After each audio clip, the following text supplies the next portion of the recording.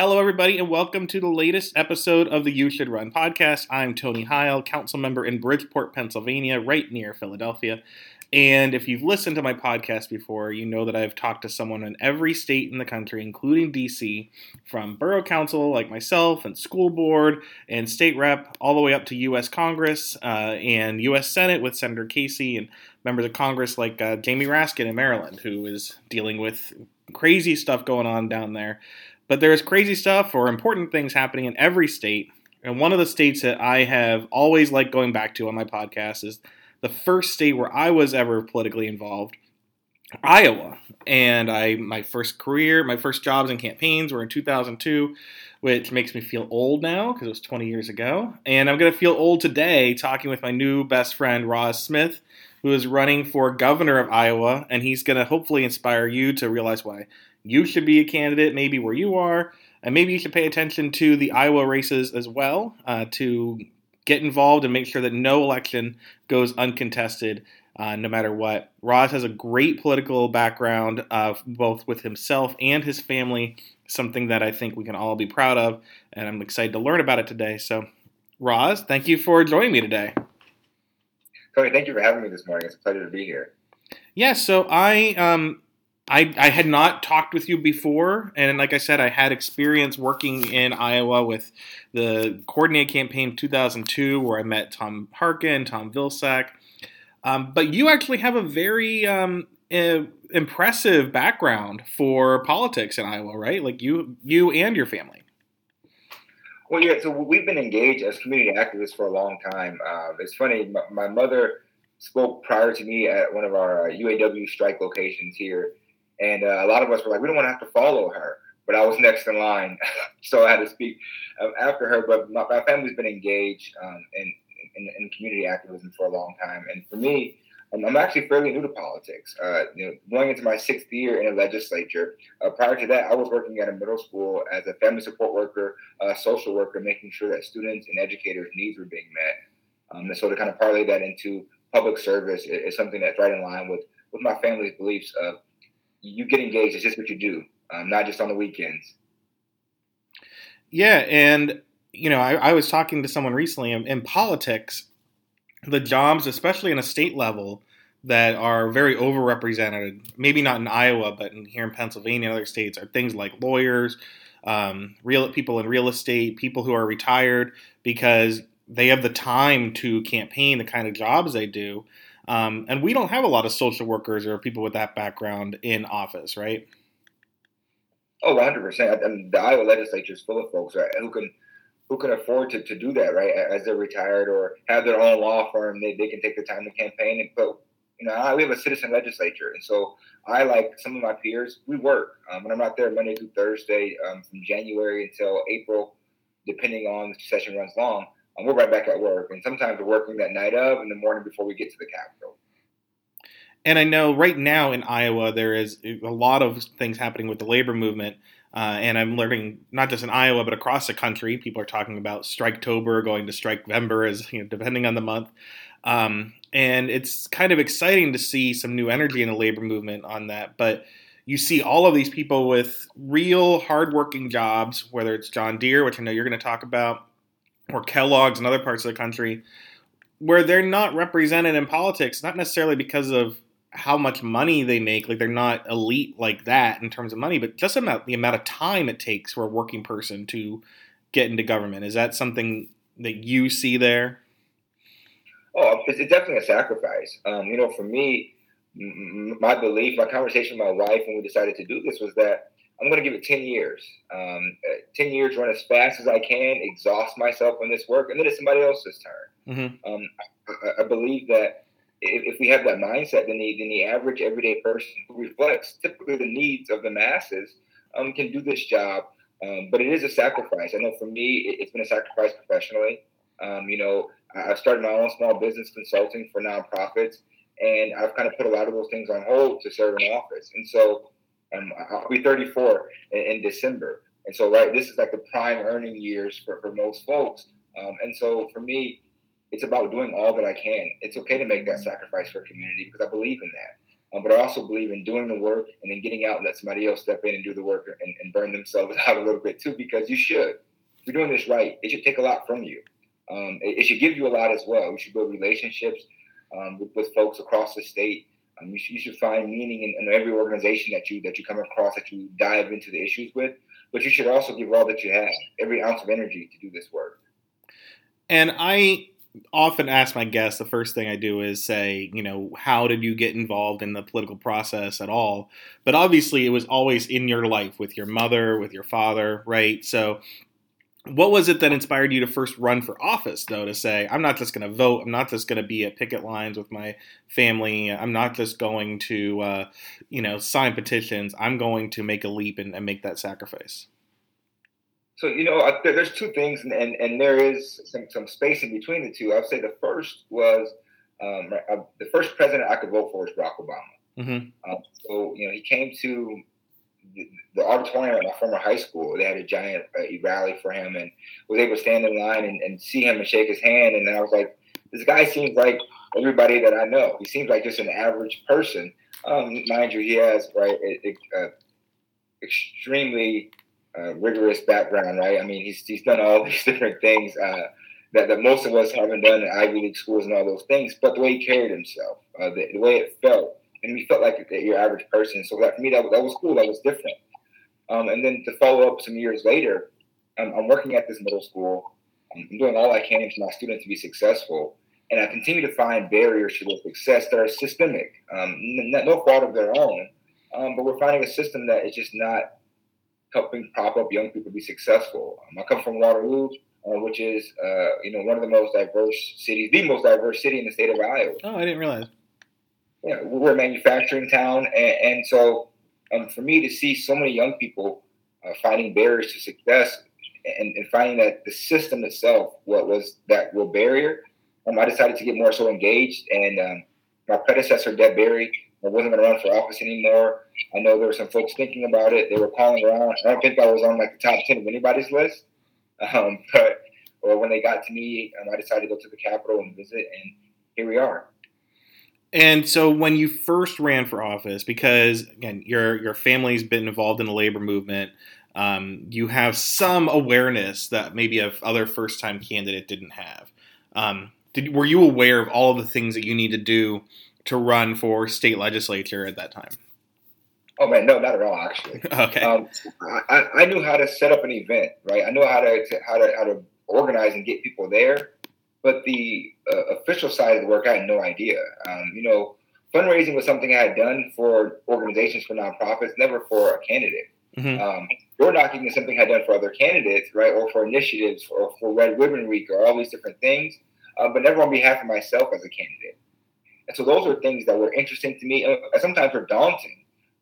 But in Waterloo, I was really propped up by my community. I've had lots of folks who had done this before and who were willing to serve as advisors to help us, really organize, create the campaign structure for their first time, get a website, act blue, all those nuanced things that you have to do, making sure you're talking to the right people, right? Because, in politics, if you missed one phone call, you might have well missed a dozen, and they're going to let you know about it. And so those are some of the things that I had to lean on community support for, and been really, really blessed to be able to have my community still supporting me now. And as I said at the beginning of this, I have experience in Iowa. Iowa had gone for Al Gore, I believe. It voted for Barack Obama both times. And there's obviously been a big switch with the politics there. And I don't know if that is because of, what the parties are talking about, the kind of media people are consuming, all of it together. But, that's not just on the presidential level, it's on a local level too. State reps and state legislatures all over the country, including here in Pennsylvania, where things are changing dramatically in terms of, what the parties represent and the motivations behind them. What were you surprised by as a state legislator when you went in there? Because suddenly you're not just talking to people like to persuade them on, will you do this one thing? Will you support this one issue? But they're your colleagues. You work with them. Yeah. For me, I came in during the quote unquote Trump years, right? Mm-hmm. I was elected the same year that Donald Trump was elected. I remember, having kind of this victory party And I got to the establishment. Had a Budweiser sitting in front of me. I looked around, talked to my wife for a second, and I was like, I'm not really feeling this. Like, how can I win and this guy win in the same year? Right. How can those things be true at the same time? And I actually kind of shut down the party and went home like, it's time to get to work. There's nothing to celebrate. This shows how much work there is to do.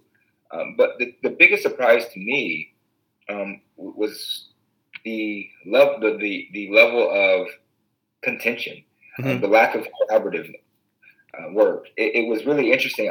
For me, I come from a background where I'm used to working on teams. I love the team mentality. As a leader, my goal is to always put people in situations where they're strong. I want the best out of everybody that I'm working with. And to come into the Capitol and see a lack of collaborative effort was frustrating to me, but also the pace. Within my first year, we had debates over collective bargaining, workers' compensation, abortion rights, stand your ground legislation. I mean, this is all within my first year of politics. And so it was daunting, it was overwhelming. But for me, I wanted to learn the process and learn as much as I could. But I would say I was disappointed in the lack of courage. And that goes on both sides. I think folks were focusing on issues that were politically advantageous, but not willing to stand up for what we're hearing on the ground. And I think that's been one of the things that has hurt Democrats specifically in this state is our lack of courage. Mm-hmm. We have to be bold. We can't be afraid to be Democrats. I've seen a shift in our party. I think we're shifting to be Republican light at times. And if you give people in this state the option between a Republican or a Democrat that's moderately Republican, they're probably going to choose the real Republican. And so for me, we've got to give a bolder choice, stand up for what we believe in, and push back against some of the things that we know are hurting islands and their quality of life. And so I'm excited. I believe in courageous leadership, right? If you're going to do this thing, jump off the top turnbuckle, right? Go for it. No half stepping. So it reminds me of a conversation I had with a Texas state rep, Jasmine Crockett, who's one of my favorite people I've talked with this year.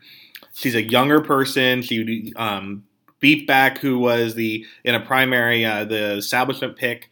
So she kind of came from the grassroots and kind of challenged the Democrats in the legislature, saying, we can't just roll over. And so they had walkouts. They did all these things. They spoke up in ways that maybe before they wouldn't have.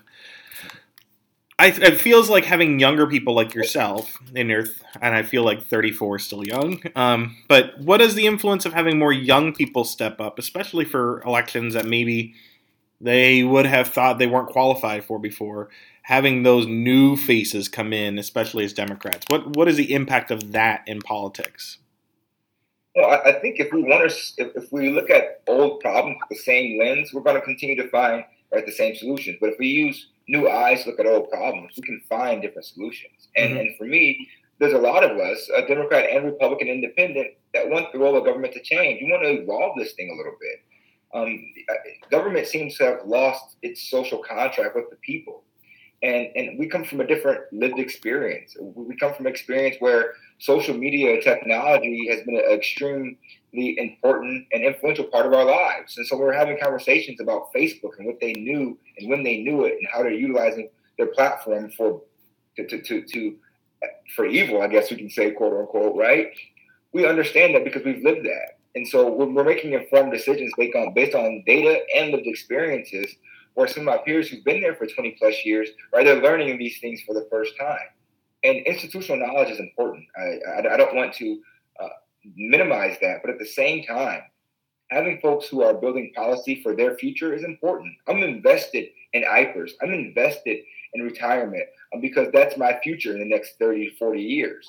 But folks who are already there are trying to preserve what exists now, and we have to have a vision for 10, 15, 20 years down the road. That's the role of the executive of our state. I'm excited to be running for governor because I believe in the future of Iowa and laying out a platform and a foundation that's broad and that gives us a peer view into what the future looks like, not just addressing the needs of yesterday. Yeah, I think that's very important, and especially for a lot of issues I know that we both care about. Now you're running for governor and you are thinking about issues, the impact of them, not just for the next year or two, but the next 20 years, which not enough people talk about. What are the things that you think as an executive, as a governor of Iowa, you could work on that you would see as having a long-term impact? For me, I'm going to stay in line with the work I've done. I've tried to always be a courageous leader because I don't have my clock is ticking, right? Once I started this work, my 10-year clock started ticking. And that being my truth, I've tried to be bold and courageous with everything that I've stepped into.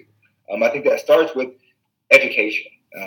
For me, the way we educate students has to look differently. Our public schools have to be supported, but they're more than just an academic center now. They're community centers, and we have to treat them as such. For me, this means point of source services. If you live in rural Iowa or urban Iowa, right, every school you go to should have a clinic attached to it so that the students, the parents can get brain health services, basic needs, whether that be glasses, their physical, and then let them go and learn. I think that's okay. And the data shows it's helpful. There's better outcomes for students and families. But we also have to get government out of the way of deciding what curriculum we can teach. Our communities are becoming more diverse, more inclusive. And if we continue to be a barrier to that as government, we're going to continue to see ourselves failing students and not providing them the globally competitive resources that are necessary for them to be successful in the future. I also think that we're talking about $15 an hour, and I can tell you that's not earth-shattering. You're not changing anybody's course trajectory with $15 an hour. We're talking about just over $30,000 a year. If you're a father of two like me, right, $12,000 of that is going to be spent on childcare. So now I'm down to just over $30,000, right? Yeah. After tax, I'm probably down to closer to $16,000. So you give me just over $1,000 a month. I have to still pay for groceries, car note, mortgage, or rent. Good luck. Good luck making it. And so we're not talking about $15 an hour. We're talking about finding job opportunities for folks that pay $50,000 a year. That way we can stop focusing on the next paycheck and start planning for the next generation. And then lastly, clean water. In the state of Iowa, man, you're hard pressed to find a lake that you can jump in. I'm an avid hunter. I go duck hunting often. I took my dog out a couple of Sundays ago, and I didn't see any birds fly over. And I was thankful because when I looked at the pond, there was so much blooming algae. I was not confident sending my dog into that water to retrieve a bird. Oh, wow. Because I was concerned about the respiratory impact they may have and losing my dog, my partner in the hunt, but also my girl's little brother. That's he's their brother to them. So I'm concerned about those things. Those are immediate needs that we have to address for the longevity of the state of Iowa. And there's an economic impact to not having clean waterways. There's definitely a health impact to people across this state. And so being bold about addressing education, job opportunities, and our waterways, that's first and foremost. Those are basic needs for every community. You talk about economics. Myself, my youngest son, he's 5. He's now in kindergarten, public school, which means we don't have the same child care bill we had 2 years ago when 2 kids were in daycare, which was at least the cost of our mortgage. Do you, as a legislator, and you're a father, do you think that other people in politics understand what families are going through when it comes to just the challenges of raising a child in 2021? I think so, but I think that there's a disconnect, right? Mm-hmm. There's not a whole lot of folks who, for example, I represent House District 62, which is Northeast Waterloo. We're in the northeast corner of the state of Iowa. And my legislative district, the average or the median home income is $39,000 a year. $39,000 a year in my district. That's the lowest in the state. Now, I contrast that with places in West Des Moines where the average is $109,000 a year. The struggles in my neighborhood and my community are very, very different. I share in those struggles. I'm not a wealthy person. Right? My wife's a public school teacher. Right? I work for nonprofit organizations. We don't make a whole lot of money. And so for me, before and after school care, it's a big deal because that's $250 a week that I don't have to spend on anything else. I don't have to invest in my kid's retirement. And so when I talk about the need for universal pre-K, when I talk about the need for child care providers to be paid well, but also for free child care for folks across this state, I'm not talking just because of my constituents, but I know what that struggle is like. And yes, you can make sacrifices and make do, but at the end of the day, if mine is a minority perspective, but the majority of folks out in the community are dealing with this, then there lies the rub. And we haven't had representation, I believe, in a meaningful way to address the issues of people. We're finding folks who are doing what's politically advantageous. And so to be honest, we have a lot of people in the legislature that are cutting off their nose to spite their face just to get reelected. I don't understand that mentality, but I can tell you it's having an eroding effect on the state of Iowa. Yeah, it seems like so many people these days, in both parties, but more so with the emerging hard right on the Republican side, it's not as much about bringing people together and winning a majority of your district. It's about winning the primary and beating, just trying to outflank the more conservative member. And a lot of times it leads to very cruel rhetoric and cruel policies that don't help anybody.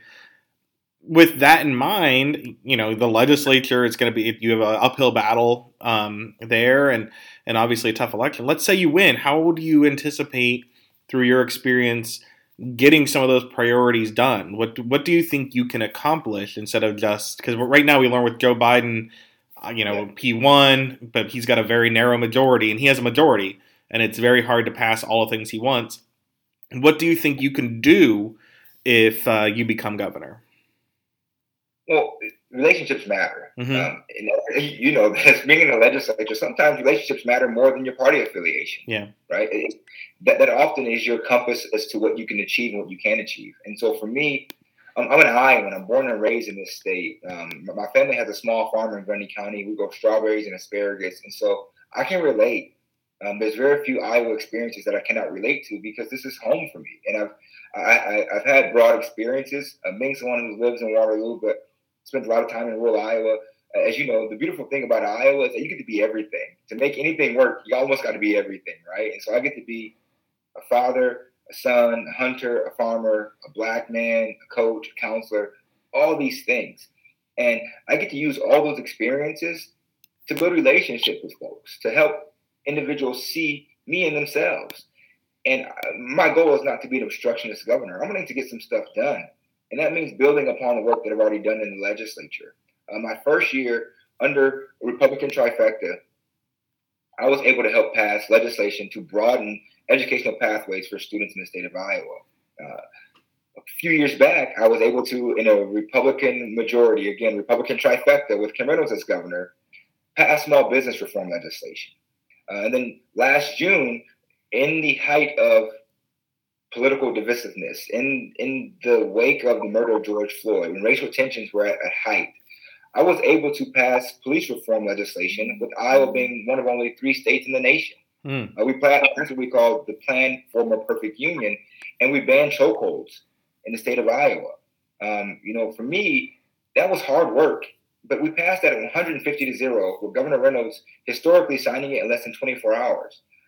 That was relationships. It was hard work as well, right? It meant going to meetings with Black Lives Matter, going to meetings with law enforcement, meeting with Senate Republicans and House Republicans, and then starting all over again and doing that in the course of 2 weeks.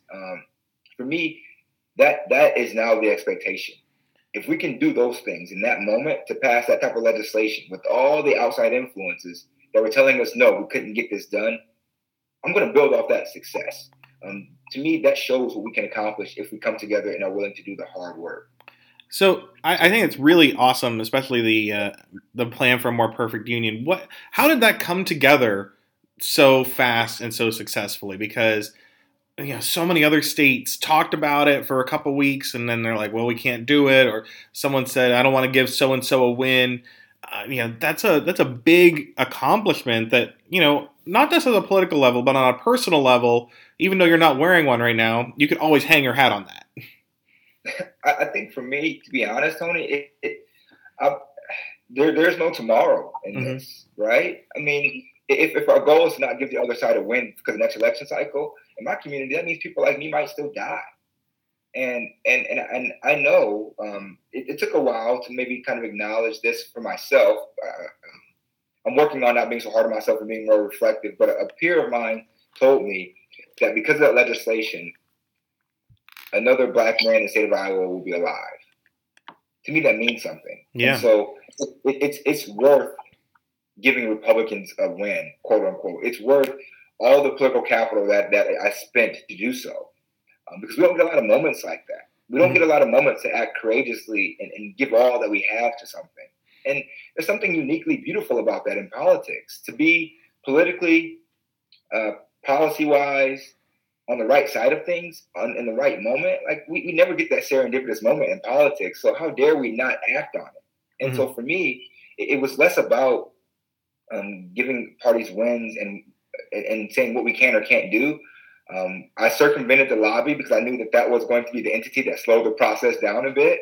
But at the end of the day, we wanted this done, and I was willing to do whatever it took. I was willing to risk re-election. I was willing to have it come up for a vote and fail, because that's what courage means. We can't be afraid to be bold and step out on faith sometimes. And so for me, this was one of the moments to demonstrate that we can do hard things. What's existing right now is not normal. And so let's come together, use all that we have to pass legislation. And do I think that will ever happen again? I'm hopeful. Mm-hmm. I'm hopeful that we have the gumption to muster up that type of courage once again. I'm hopeful it becomes normalized. But until then, we'll continue to spend the time, lose the sleep, lose the hair, and do the work. So it sounds to me like if you were governor and you had a priority to get universal pre-K or clean water, and there would be the Republicans like, we'll take that on, we'll win on it, we'll be the ones that you wouldn't care. You'd be like, great, I'd love for you to win on clean water. That means that we get clean water. We get clean water. And I will say this, I think the only reason that Republicans can win on these things is because they're willing to go out and message them. Mm-hmm. They're willing to try to own them. As Democrats, I think we're hesitant. We're too worried about getting it right all the time. And amongst the populace, they don't really care how we talk about it. Let's simplify these things. For me, on our campaign, I'm not willing to be lost in translation. If I say climate change, you say weather patterns, I don't care what you call it. Mm-hmm. Let's find a solution. If I'm saying equity and you say fair, I don't care. We're talking about the same thing. Right. Let's find some solutions to take care of these problems. But I think oftentimes as Democrats, we're too dang smart for our own good. Yes. And for me, it's about speaking the real language of people. When my dad was hanging out with his John Deere friends in the garage and they were playing cards or whatever, they didn't talk about topics like equity, but they did know that their contract to John Deere had to be fair. Mm-hmm. They had to feel respected. Those are things that, for me, those are our pathways into breaking down these barriers to folks that haven't voted for Democrats in a long time. These are our avenues to have conversations with demographics that haven't heard from us. Let's go out to rural Iowa. Let's talk to folks who are historically conservative about what they want to see the future of Iowa look like. And maybe we don't agree on everything, but their kids still got to go to school. They still need jobs. They still need to go to a grocery store that doesn't say Dollar General or Family Dollar on it while they're surrounded by acres and acres of row crop and can't find fresh food anywhere. They still need the basic necessities that all of us do. So let's go to those spaces, have these conversations in a way that people can hear us. Because to be heard is so important. But I can tell you, we have so many folks across this country that feel like they're not being heard by elected officials. That's a problem. And I think Democrats win there. We're compassionate. We have broad understanding. But we can't just say we have a big tent. We got to show we have a big tent. Right. So you are running, I believe, to be the first black man to be governor of Iowa. I might be wrong. Who knows? But we also have, and I see the title belt behind you, the first black man from Iowa who is a WWE champion in Big E. Is that kind of an inspiration? Like, there's a change, right? Like, I'm a big New Day fan. I've been watching more AEW than WWE recently, but he's also a force of positivity, as you can see, and a Hawkeye. What does that kind of popular kind of image do to maybe help the greater cause? Yeah, for me, it's a way to we're connected through these things, through these experiences. I grew up in a household like a lot of folks did, where on a Monday night, right, me, my little brother, and dad were watching wrestling, and mom was like, "Turn that off." Mm-hmm. My dad was turning it off, right? Yeah, mine too.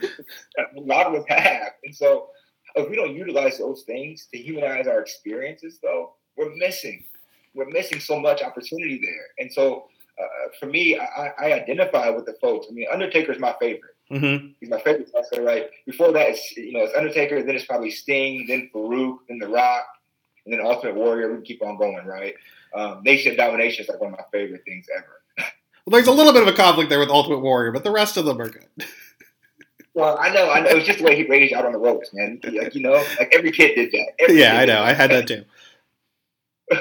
But I think that for me, though, those are the connectors, and having those individuals that can break through those barriers, then we're not just identifying as one thing. Mm-hmm. And so for me, being a black man running for governor of Iowa, being a black man is just as much Iowa as anything else. Yeah. As anything else. I became a climate change activist because I became a conservationist through my love for hunting. And I found that my favorite spots across the state to hunt, either they were dried, there used to be a creek bed, they were dried up, or I wasn't finding pheasant because, right, we were having so much flooding that they never had a chance to really nest in the spring. All those different things that I find as connectors to folks in rural Iowa, or connectors to folks that may not be Black or from Waterloo. Those are opportunities to build relationships, to get stuff done. And I'm excited about that. I'm excited to bring this diverse background, these different lived experiences, the professional insights that I've had to show that as a state, we can be better than this. We can be an inclusive place where everybody feels like they have value. We can retain our talent and attract globally competitive talent to the state of Iowa because I believe in this place. Well, it sounds like you have a lot of positivity going for you as you try to run for governor. Speaking of Big E, you could always do a Roz Smith Rocks like New Day chant for you. So you got a lot going on there with the right syllables in your name. But speaking of your name, speaking of what you're doing, if you run for anything now, whether it's Senate or governor or borough council, people around the country need to know your name so they can follow you. What are the best ways for people to follow you on social media, online, however, if they want to see more and maybe be engaged in your efforts? Yeah, so we're on Twitter, Instagram, Facebook. We're at Ross for Iowa. That's RAS for Iowa. Also, feel free to check out our website at rossforiowa.com. I'm so excited to be doing this work and bringing hope and optimism to the work of politics. I believe in this. We can do so much better. And so I look forward to continuing to challenge the norms, but also creating an Iowa where everybody has value. That's our goal, and we're going to stay busy doing the work. Great. Well, I wish you the best of luck in that work. Definitely follow Roz for Iowa. I think you will be very happy with the positivity he's bringing, whether it's in Iowa or any other state. That's what we need. Thank you so much, Roz. And if you're listening, maybe you should run for office too.